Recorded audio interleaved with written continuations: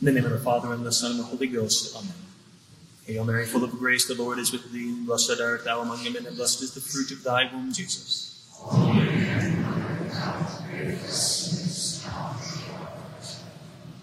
the name of the Father, and the Son, and the Holy Ghost. Amen. So today, the first Sunday after Easter, is called Low Sunday. It was called this for centuries, but also more recently, Divine Mercy Sunday. This was given by Pope St. John Paul II, following the visions given to St. Faustina Kowalska. Divine Mercy Sunday. So it's fitting on today to consider some aspects of mercy. Mercy and forgiveness, justice, repentance, and so on, how they all fit together. So there are two kinds of mercy, or rather I should say there are two kinds of people who can receive mercy. The guilty and the unfortunate. Both because mercy involves the relief of suffering, right? Seeing somebody suffering and doing something about it. So the unfortunate. Mercy to the unfortunate could be called applied compassion. Compassion sees another suffering and wants to do something about it. Mercy actually does something. We see this in the parable of the Good Samaritan. The man who was beset by robbers and left by dead on the side of the road. He wasn't guilty. He didn't deserve that. It was misfortune. And the Good Samaritan, seeing him, had compassion and took mercy and relieved his suffering.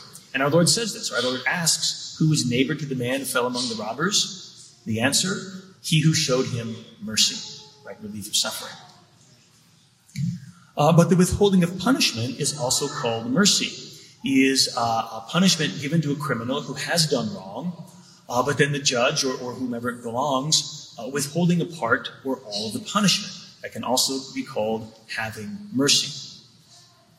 Now, God is merciful, and God wants to relieve us of as much suffering as possible. And we should really believe this, right? God does not want us to suffer.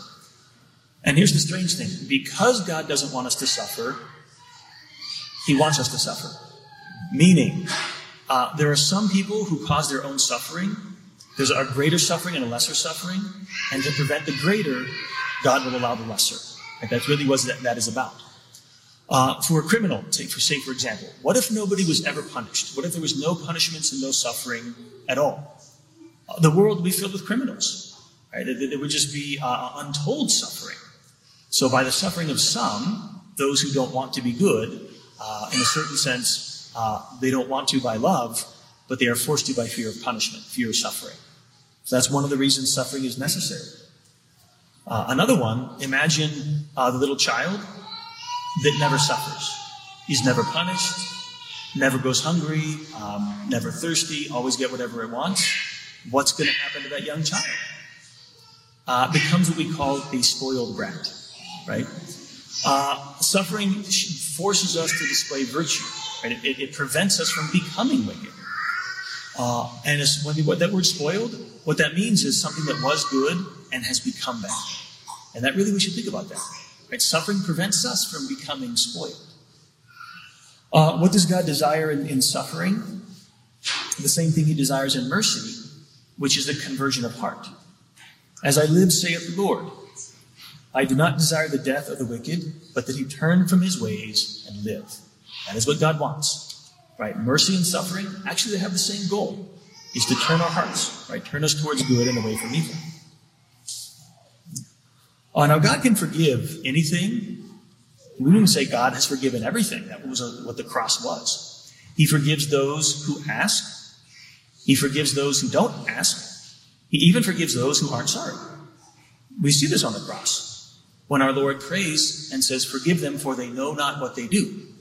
They don't even know enough to ask for forgiveness. They don't even know what they're doing is wrong.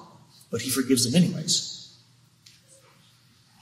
The trouble with mercy, if we could say that, is that it's a two-way street.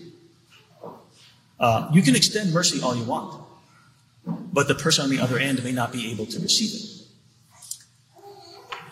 So let's look at this. So God can forgive. He forgives those who ask. He forgives those who don't ask. He even forgives those who aren't sorry. because they might not know, right? Some went back after he forgave them and they saw who he was. They went back beating their breasts, right? It says in the scriptures, after they'd seen all these things. But what about those who don't want to be sorry? They do know, they know what is good, they know who God is, they want to be wicked, they don't want to be good, and they're not sorry for having been wicked. Can God forgive even them? Can he have mercy on those kinds of people? Well, let's go back and look at the first person who fits that description, which would be Lucifer. Right? He rebelled against God. Non serviam, I will not serve. All rational creatures, men and angels, were created to know, love, and serve God. And that's our fulfillment. That's what is going to make us truly happy. But we also owe that to God in justice. God gave us everything. We owe him everything in return. Obedience, love, and respect. Satan refused to give that to God. I will not serve. Will not do it. So could God forgive that? And could God have mercy on Satan? Let's imagine this conversation, right? Theologians tell us that Satan's sin is that he was grieved that God was better than he was. If that's your problem, it's not going away, right? That's a bad problem to have. God will always be better than anything he creates. But that was Satan's, it was his envy, it was his jealousy. And that is why he said, non serviam. I will not serve you. I want it to be the other way around. I want to be served. I want to serve myself. I want you to serve me. So God says, Satan, imagine this, right? I forgive you.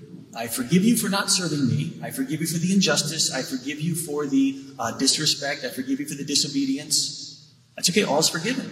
In fact, I even invite you to stay in heaven. What would Satan have said? I don't want to be in heaven. Heaven is the place where all those people are who love you and who serve you and who obey you. I don't want to be around those people. I don't want to be around you. I'm jealous of you. This is what Satan said to God. I want to be as far away from you as possible. There's a problem. God is everywhere. Where could Satan go where God was not? There was no place. Didn't exist. Doesn't exist. Until God, in his mercy, said to Satan, you don't want to be in heaven. I won't force you to stay. And you want to get as far away from me as possible? I'll tell you what. I will create for you a place in the universe where I remove as much of myself as possible. I'll create a place and I'll remove my goodness. I'll remove my mercy. I'll remove my justice, my laws. I'll remove everything. You can go there if you wish. Exactly where Satan and the demons chose to go, and we call this place hell. They chose to go there. And it's funny to think about it. It's quite ironic that it was Satan and the demons who received God's mercy, and not the good angels who remained in heaven. The good angels in heaven didn't need mercy because they didn't sin. The good angels in heaven were never forgiven because they never sinned. Satan and the demons are the ones who received the mercy of God. And we would do well to think about that right here on earth. Divine Mercy Sunday is that God does extend his mercy to everyone. It is extended. And the sad thing is that there are those souls on earth who do not want to love God. They do not want to serve God. They do not want to obey God. And this is manifested, right, in those who are the church that God created on earth. He desires all men to belong to that church. What God wants for mankind is for us to respect his laws, for us to obey his laws concerning marriage, his laws concerning the sanctity of life, his laws concerning human sexuality. We have to obey those. We have to love those. We have to respect those, even as we love and obey and respect God himself. Failing to do that, failing to love God, failing to want to love God, will result in those persons receiving the same mercy that was given to Satan and the demons. They'll be given the mercy. You don't have to be in heaven. There's a place for you. So the greatest mercy we can ask for God is the mercy to give us that suffering which will result in a change of heart. The suffering of a guilty conscience, the suffering of a collapsing society, right? The suffering of personal hardship from my own bad mistakes. Those are all good. Those are all sufferings, lesser sufferings than the greatest suffering of all, which is a complete rejection of God and the desire to be in hell as far away from God as possible. That's the worst suffering. So on this Divine Mercy Sunday, let us ask for that. Let us ask for the greatest mercy that God can bestow, to permit and allow the suffering which will change the hearts of the wicked, even if that's my heart. Grant unto us, O Lord, your mercy. Grant unto us those merciful sufferings by which we will turn aside from our wickedness and learn to serve you with all our heart, all our mind, and all our strength before it is too late. God bless you all. In the name of the Father, and the Son, and the Holy Ghost.